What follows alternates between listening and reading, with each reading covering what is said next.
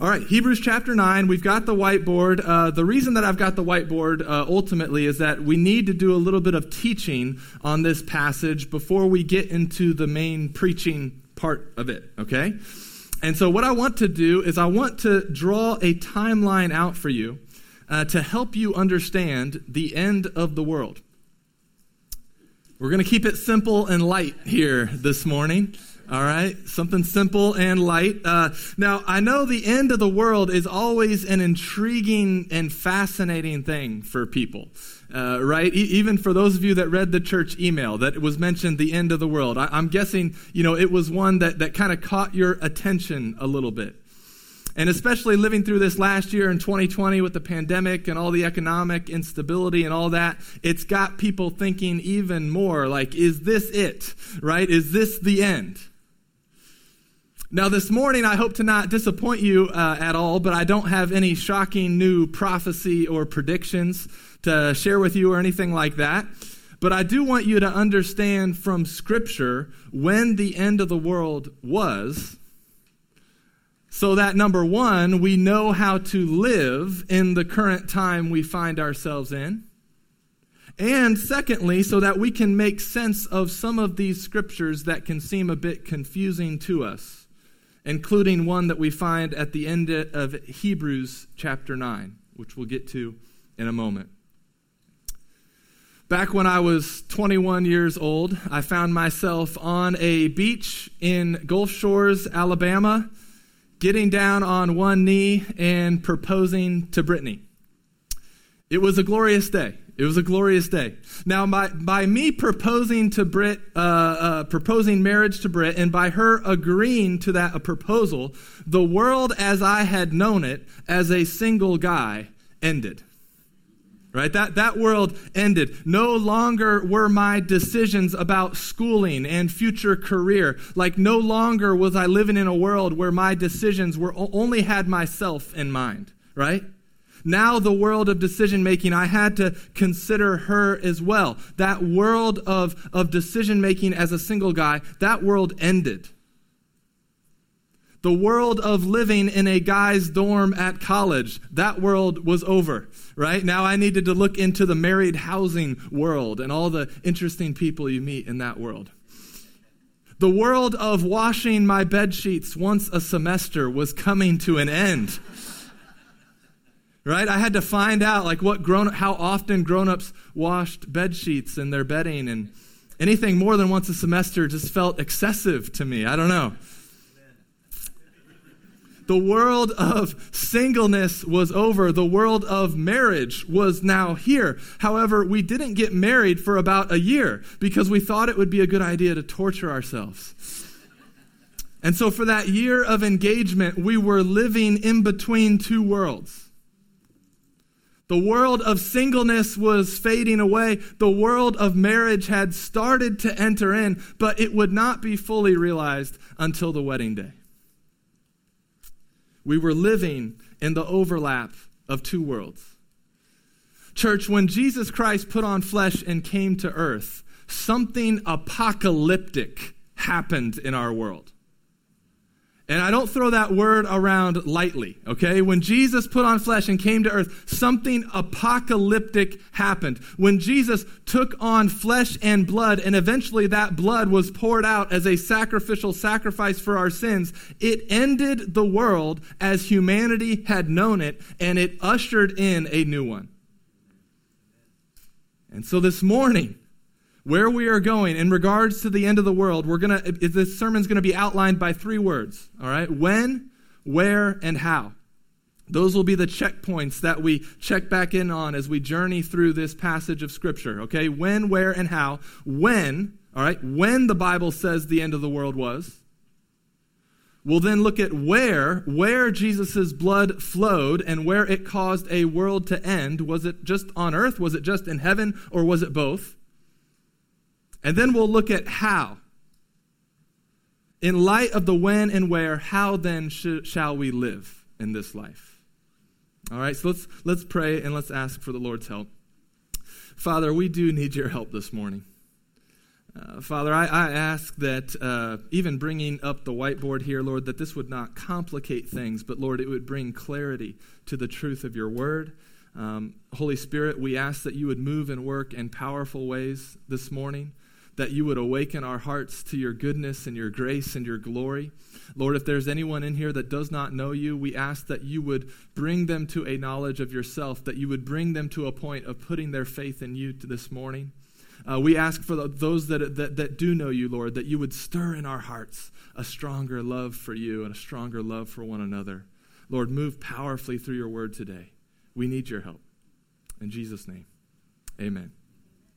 All right, now you might be thinking, hey, we're in Hebrews. We're talking about Christ being the better priest. We're talking about his blood being the better sacrifice. Why in the world are we talking about the end of the world?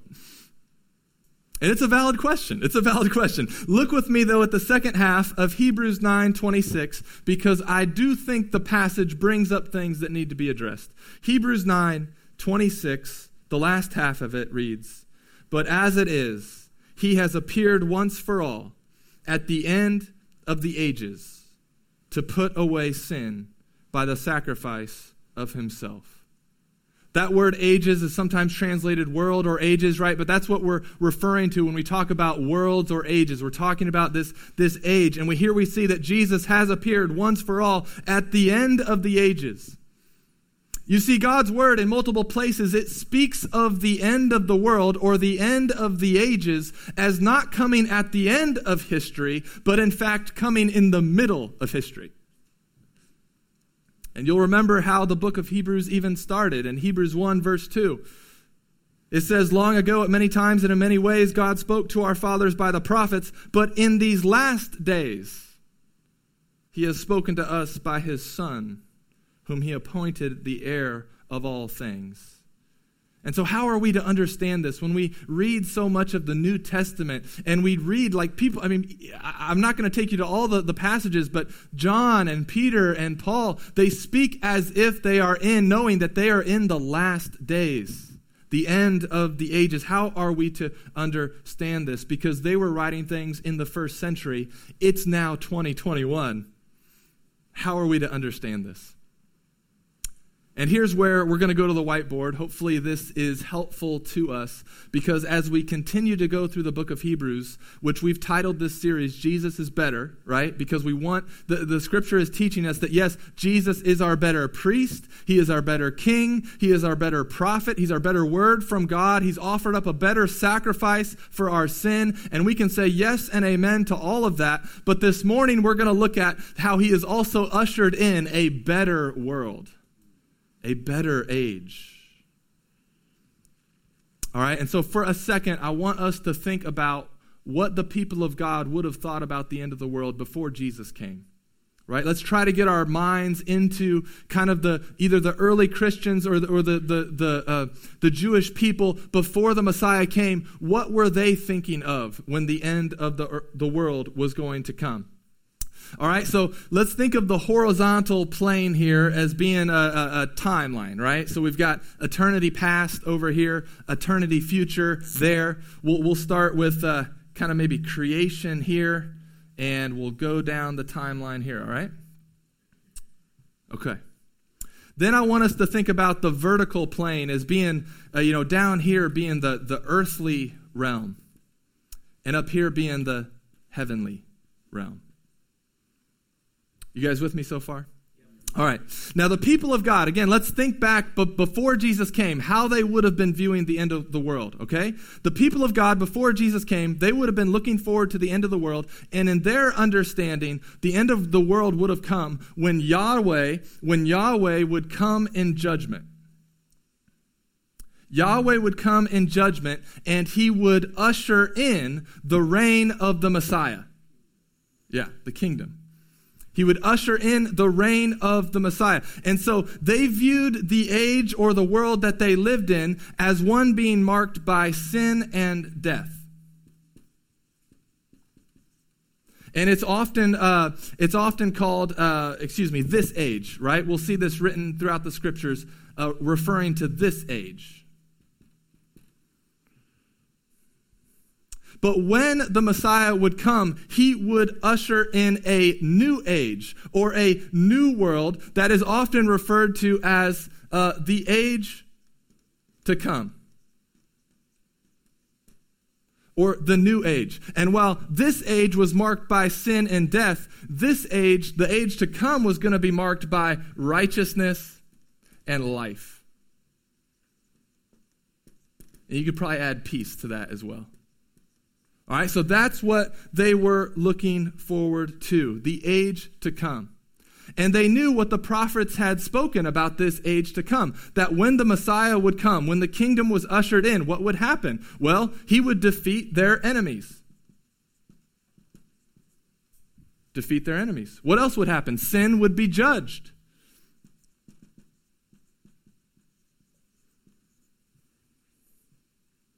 Dead saints would be resurrected, right? The resurrection would happen. I'll try to go a bit quicker. I'm going too slow. There would be an outpouring of God's Spirit.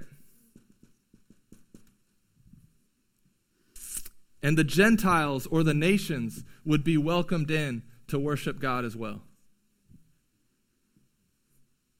A new world or a new age, the age to come of the Messiah, would usher this all in. Like this age was marked by sin and death, but the age to come was marked by righteousness, life, and peace, where all these things would take place. And so this is what was in the minds of the people before Jesus came in regards to what the end of the world was going to look like. All right, in their minds, it wasn't the end of the world. In their minds, right, wasn't so much of what we. I'm not going to make fun of things, but it's just this is what they thought of when they thought of the end of the world. Okay, so when Jesus shows up, and he starts saying things like in Mark 1 verse 15, he starts saying things like the time is fulfilled, and the kingdom of God is at hand. Repent and believe in the gospel. And then what we see happen through Jesus' life, death, and resurrection was that on the cross, his spiritual enemies were disarmed and defeated. On the cross, we saw sin, the sin of his people, be judged. Then 3 days later, through the resurrection, right? We see him be the first fruits of the resurrection.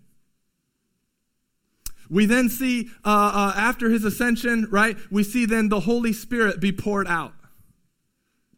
And we see in the life of the early church, the Gentiles being welcomed into the people of God. And now here we see Jesus, right, ruling and reigning, seated on his throne in heaven, ruling over this age to come, this new age. And so in a sense, it would seem like his kingdom, this new world, is already here.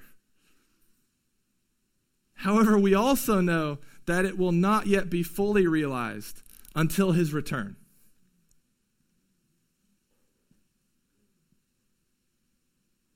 And then we'll have the new heavens and the new earth. And just so you know, whether you are, depending on what your views of eschatology are, whether you're pre-mill or a-mill or post-mill, and if you don't know what those terms mean, that is fine and probably good for you right now. But this is something that really all across the board we can most likely agree on, all right? Okay, so his kingdom is already here, but it's not yet fully realized until his second coming, which is spoken about in our passage in Hebrews 9, verse 28. So Christ, having been offered once to bear the sins of many, will appear a second time, not to deal with sin, but to save those who are eagerly waiting for him. And so this is why some have called Christ's kingdom the already, not yet kingdom. And you've probably heard that language spoken here often, right? We are living in Christ's kingdom, the already, not yet kingdom. The kingdom is already here, but it's not yet fully realized until Christ returns. And so when we come to faith in Christ, you are essentially trusting that his work here on the cross, his work here on the cross was the end of the world of sin and death for you. You are essentially trusting that Christ took the end times judgment upon himself, the end times judgment that your sin deserved. When you come to faith in Christ, you are trusting that he bore that for you on your behalf, and he has then united you to himself in this new world, this new age to come. And so why does this matter? Like, isn't this just something that seminary students get to geek out over? And I've been in those rooms, and it does happen. But this matters for a couple of reasons, all right? This matters for a couple of reasons. Number one, this helps us have a correct lens to see and understand God's word, okay? Because this helps us understand so much of Scripture that at first could seem like a contradiction to us. For example, from Paul's letter to the Ephesians, in Ephesians 2, 5 through 7, when he writes, even when we were dead in our trespasses, right? What happened? God made us alive together with Christ. By grace you have been saved. You've been raised up with him, seated us with him in the heavenly places in Christ Jesus, so that in the coming ages, or the age to come, he might show the immeasurable riches of his grace and kindness towards us in Christ Jesus. Now that verse can be really hard to understand if we don't have this lens to be able to see it, right? Because we read that and we think, okay, I'm seated with Christ in the heavenly places, okay, but I'm also seated in an old dance studio in Franklin, Indiana, and my body is wearing down. Are both true? Yes. The already not yet lens will greatly help us understand scriptures like this, right? But this also matters for a second reason, because yes, this helps you make sense of God's word, but this also helps you make sense of your life. Because when you become a Christian, when you trust the work of Christ on your behalf, this age or this world, like this is not what ultimately defines you anymore. It's this one that does, right? This is why Paul can write a letter to Christians and call them saints, and then go on later in the letter to call them out for their sexual immorality and pride. Because he knows, and we know, that if anyone is in Christ, new creation. If anyone is in Christ, he is a new creation. The new world has dawned. The new age has come. So in Christ, you are defined by this world. In this new world, what is true of Christ is true of you. This is the world that defines you. But listen, until Christ returns, this old world keeps trucking along too. And so doesn't this help explain your life a little bit? It explains why your body, yes, you've been raised with Christ, but your body, medically speaking, after the age of 25 is dying, right? It's starting the dying process on you. It explains why you still have to battle with temptation and sin. Yes, you are defined as a saint, but you still have to battle temptation and sin. Sin no longer enslaves you or defines you, but it is still present in your life, and it will need to be continually killed and put to death to get you ready for the new world to be fully realized upon Christ's return. You see, we live in an overlap of worlds, an overlap of the ages. And the question is, what world do you belong to? Which one defines you? Which one do you love and find your identity in? You have many neighbors and friends and coworkers that belong to this world. And maybe some of you still belong to this world. You haven't yet trusted Christ to take the end of the world judgment that you deserved. And listen, if you belong to this world, the end of the world is coming at you like a freight train. And when you die or when Christ returns, judgment is coming. I'm still in Hebrews 9. For those of you that think I'm not sticking to the text, look at Hebrews 9, verse 27. I'm going a little out of order to keep you on your toes. But Hebrews 9, 27. And just as it is appointed for man to die once, and after that comes judgment. Listen, if you belong to this old age, if you belong to this old world, you have every right to fear the end of the world. And isn't this what we see happening? Because the end of the world is coming still for you. But if you belong to Christ, that world has already ended. And now you belong to the new world, the new age that is already here and will never end and will be fully realized when Christ returns. And so some of you, though, right now, some of you are going through things that are making you feel like it is the end of the world. When you're a kid, it's when you don't get the toy you wanted, you feel like it's the end of the world.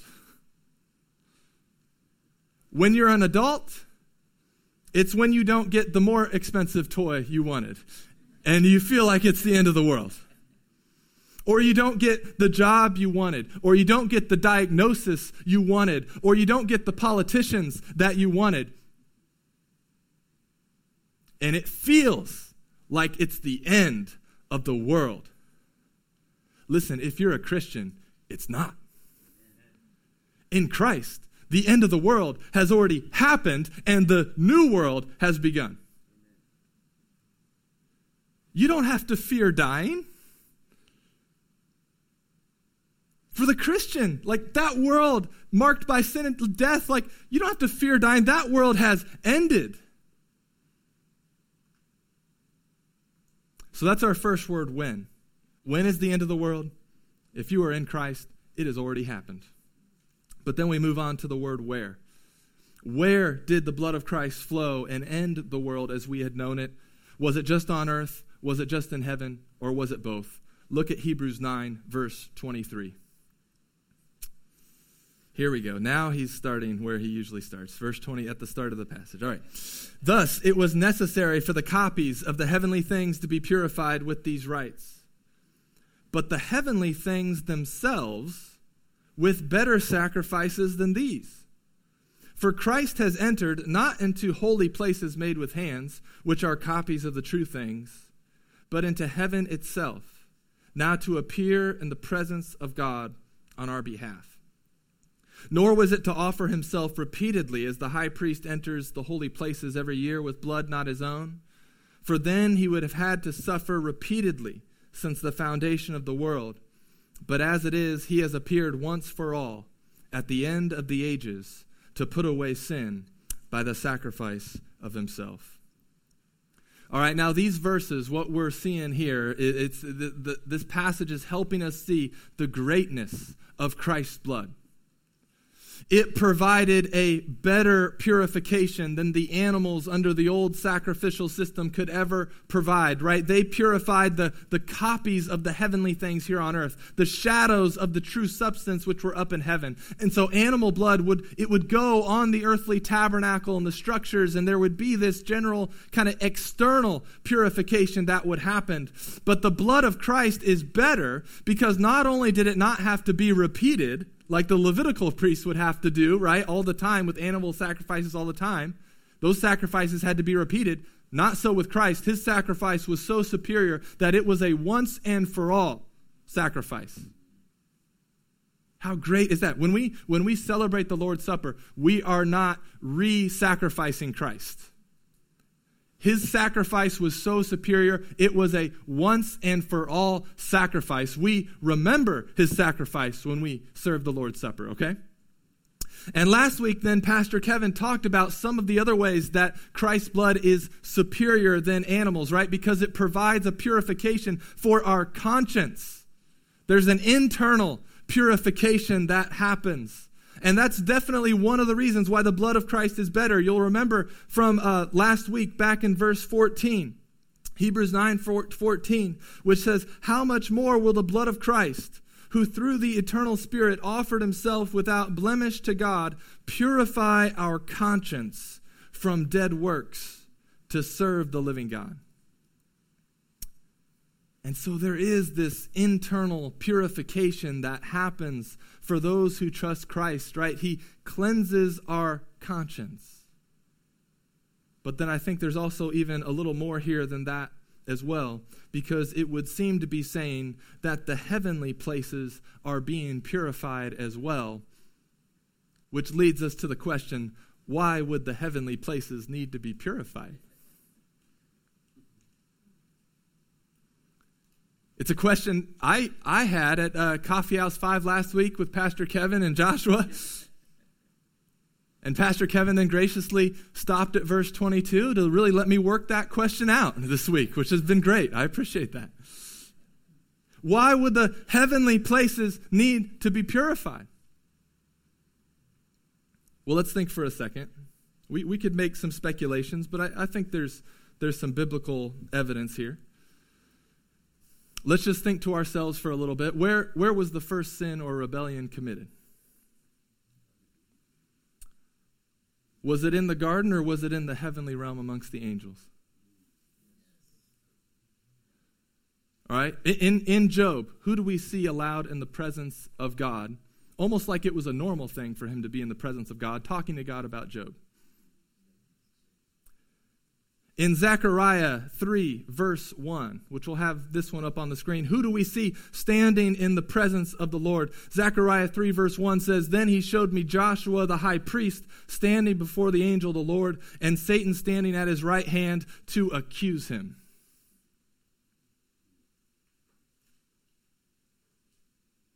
We see the enemy in the presence of God, and what's he doing? He's accusing the high priest. And listen, if he's got dirt on the high priest, he's got dirt on you and me. But church, something glorious happened through the life, death, and resurrection of Jesus. You see, the blood of Christ has, yes, purified our conscience. There's been an internal purification, but it has also purified the heavenly places as well.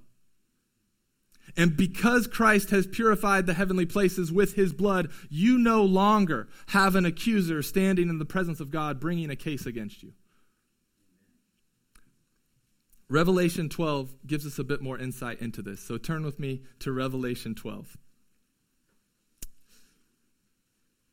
And let's just all acknowledge the general nervousness we feel as we're turning to Revelation chapter 12. I feel it. You feel it. I mean, not only are we going to Revelation, we're just pushing past even the letters to the churches, and we're getting to some of the weird stuff, all right? I acknowledge that. And I also realize that there are many brothers and sisters that would interpret this passage differently. Okay, so if there are certain camps that view Revelation as primarily being future events, right? These are just things that still haven't yet happened. However, I would say the majority of Christians throughout church history have viewed many of these things in Revelation as being things that have either already taken place or that were directly applicable to the church in the first century. But regardless of your view, a lot of people view Revelation 12, verses 7 through 12, as being a flashback. Okay? There'll be some that differ with me on this, but a lot of people will view this as a flashback to events surrounding the life, death, and resurrection of Jesus, and events that took place in the heavenly realm in the first century. All right? And even if we disagree on this specific passage, we get to the same conclusion, all right, that the heavenly places have been purified and the enemy has been defeated. All right? So that's where we're going. All right? Even if you wouldn't go to this text, I think many of us would say this is a good text to go to. Revelation 12, verse 7. "Now war arose in heaven, Michael and his angels fighting against the dragon." Anytime you see dragon, think the ancient serpent in the garden, right? "And the dragon and his angels fought back, but he was defeated, and there was no longer any place for them in heaven.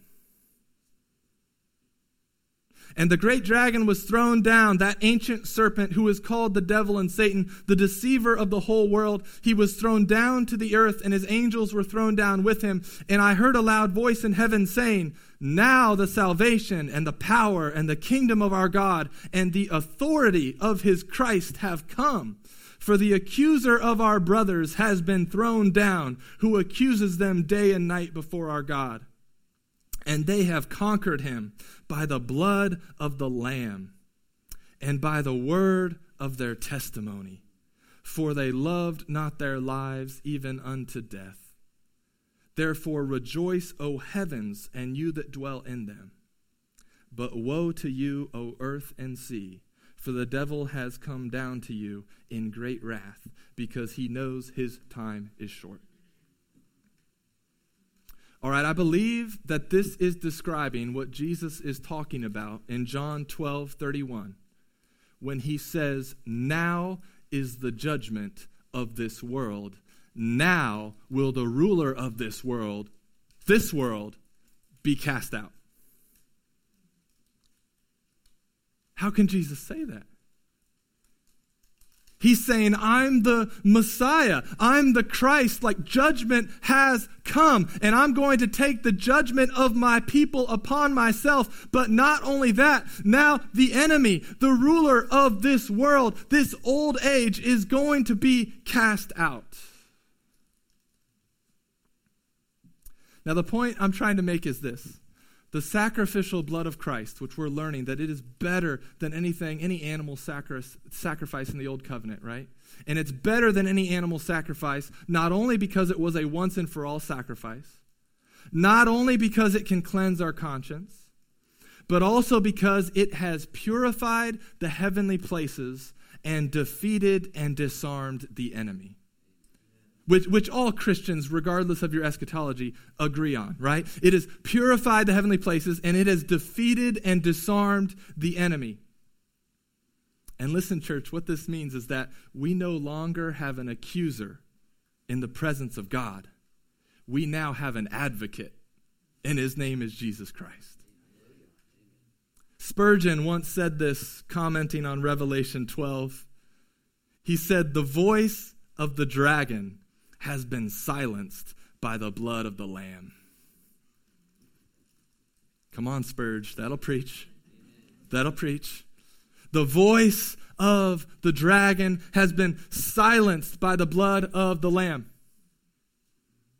Now listen, yes, the accuser is still at work, right? He's not yet finally fully realized defeated, but he's no longer in the presence of God accusing you. You now have Jesus in the presence of the Father advocating for you. Satan is no longer accusing us in the presence of God, but listen, he is still accusing us here on earth. And he's bringing accusations against us. He's bringing accusations against our brothers and sisters through means of the lies that he tells us. But what does God's word tell us? That we will overcome by the blood of the Lamb and by the word of our testimony and by being willing to lay down our lives to proclaim the good news of Jesus. But the enemy is still accusing us here on earth. What does this look like practically? What does this look like practically? I think it's important we talk about this because I believe this has been one of the most dividing and destroying things that can infiltrate in and divide and destroy people and relationships. The enemy is no longer in heaven making accusations, but he is now here on earth making accusations. And one of the ways that this plays out is through people making false assumptions or false accusations of one another. And I realize that this can maybe seem like a small and insignificant thing, but it does major damage to Christ Church. And this is how it plays out. For example, 2 days ago, Dad gives us a little health scare, right? Yeah. Which I was reminded, thank you, Kirsten, I sent out a request to pray for him, and then no follow-up email, hey, it's okay. So that's my bad, all right? But this is my follow-up email. He's here. He's okay. We suspect maybe trying to get out of picking up the check at breakfast. We don't know. But he's good. We're glad he's here with us, all right? So Dad gives us a little health scare, and then many of you start texting and calling me, which was great. I mean, our family, we felt very loved, very supported. But at some point, I just had to stop responding to people because I couldn't keep up. We were trying to, coordinate getting Dad's car home, and I still was canceling, rescheduling meetings, and we were having someone over Friday night, and I still had to write the sermon Saturday. And so some of you I did not respond to. And so I'm sorry. Please forgive me. Okay, I share that because I'm trying to think of something that didn't actually happen to give us an example, okay? But what can happen is in those moments, and maybe this did happen with some of you, I don't know. What can happen in those moments is the part of you that can still be explained by the old world starts making false assumptions and false accusations.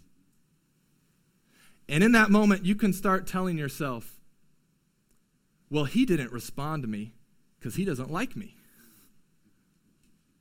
He probably replied to other people, but not me. Like he probably skipped over my text to reply to other people, but not me. He's probably upset with me about something I did or something that I said to him. And then you go into the mode of, well, forget him. See if I send him a text ever again. I mean, he says he was working on his sermon. This sermon's not even that great. What was he working on all that time, right? Maybe I'm describing your thoughts right now. You're like, oh man, he's tracking with me. All right. Listen, if you let those false accusations and those false assumptions fester in you, it will do what sin always does. It will bring about some sort of death. It will bring likely some death to the love that you have for that other person. Or it might even bring about the death of that relationship altogether. How many marriages, how many friendships, how many families, how many churches have died because of false accusations and false assumptions? Now, why are false assumptions such a big deal? I would say false assumptions that you make in your mind are a sin. Why is it sin? It's a break of the 9th commandment. You shall not bear false witness against your neighbor. When you make a false assumption of your brother or sister in your mind, you are bearing false witness against them, even though you never verbalize it. You are lying about them to yourself. And then oftentimes, to make matters worse, once you lie about them, then you start to carry out judgment on them. When the Bible talks about judgment, it speaks of judgment in a couple of ways. The first way to judge is to discern between good and evil. And we are still to judge ourselves and others in that way. We are to help one another discern good and evil. But the other kind of judgment is a condemning someone, writing them off as a way to make them pay for their sin. And in most circumstances, church, that is not what we are called to do with one another. So what happens is after you make a false assumption about someone, you then judge them in your mind, you condemn them, you write them off. Like you're going to make them pay for what they did, even if it's just by you thinking more poorly of them. Now, the really sad thing about all this is that you, by harboring this resentment or this false assumption, you think you're making them pay, but in the end, the only one that's paying for it is you. False assumptions and bearing false witness against your neighbor, even in your mind, will cause you to self-destruct, and it will wreck your relationships with other people. And listen, if that's you this morning, falling apart because of the false accusations of the enemy or your own false assumptions, I've got good news for you this morning. The Spirit of God has brought the blood of Christ to your heart and mind this morning and proclaims to you that in the blood of Christ, that world of sin and death and lies and false assumptions, that world is over. Be freed from it. It's done. And the work, the Spirit applies to us, the work that was accomplished for us. And so maybe even today, the Spirit wants to apply it to you today to free you from that. To say you're dead to that. That's a dead world. That's old world stuff. In Christ, the end of that world has come upon you. And so go and confess it to God today. And then go to your brother and sister. This is what you say. If you need a script, go to your brother or sister. Say, hey, I love you. I'm struggling. When you didn't respond to my text, let's say, I assumed it meant fill in the blank. And then ask them, is that true? I assumed it meant this. Is that true? Church, because Christ appeared at the end of the ages to put away sin by the sacrifice of himself, and because he has ushered in a new world where his enemies have been defeated, sin has been judged, and his Spirit has been poured out, our new lives are to be marked no longer by being deceived and divided by the lies of the enemy. That is old world stuff. And Christ came to end that world. No, we can, by the power of the Spirit, call out and expose the lies of the enemy and be healed and restored to one another. That's what needs to happen here.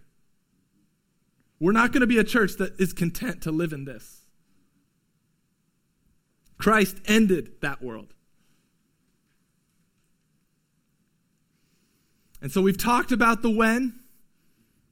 When did the end of the world come? It came through the life, death, and resurrection of Christ. Where did the blood of Christ flow and purify and end to the old world? Well, it has come to every person who through faith in Christ has been united with him and seated with him in the heavenly places, who have now been cleansed.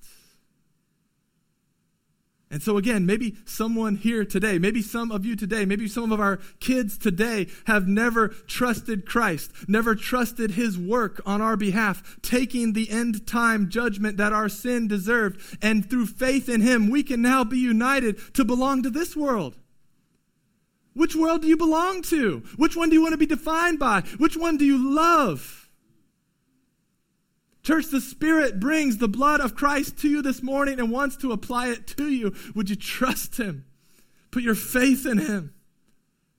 Where did the blood of Christ flow and purify and bring an end to the world? Both in his people and in his place, in the heavenly places. The enemy's been disarmed, has been cast out of the presence of God. We no longer have an accuser in the presence of the Father. We have an advocate. And in light of all this, in light of the when and the where, how then are we to live? How then are we to live?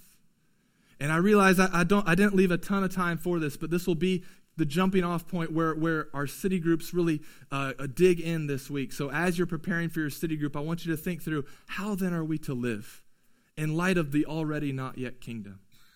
But look with me now to finish our passage at Hebrews 9, 27 and 28. And worship team, you guys can go ahead and come on back up.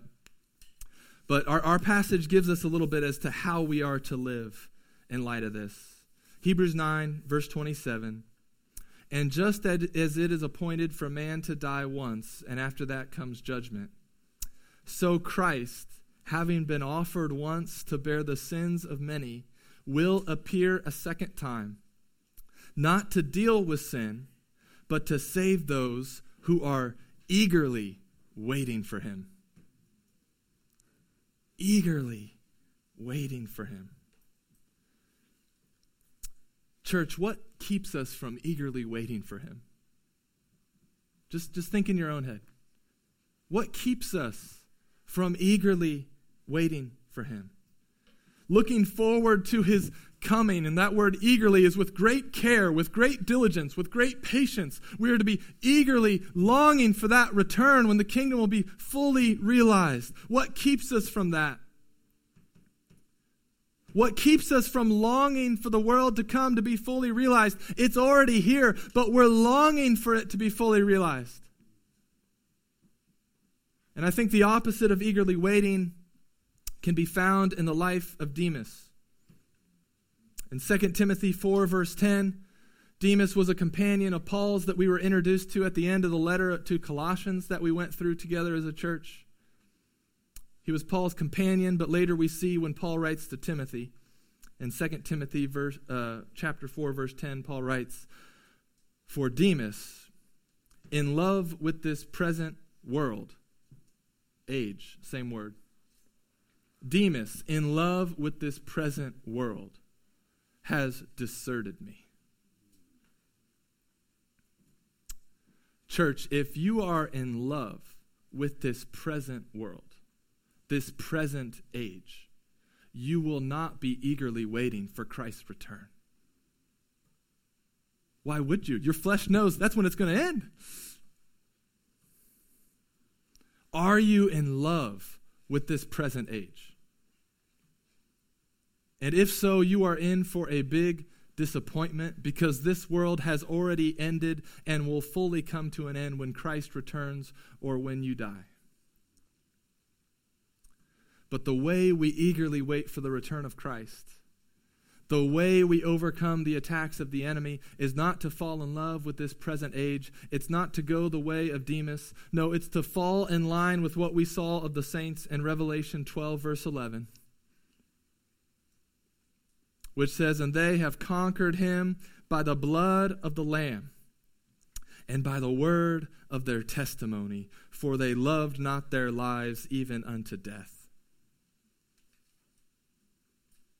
No amount of good works or self-help or self-discipline or moralism, no religion will conquer the enemy and cause you to eagerly wait for our Savior. It is only the blood of the Lamb.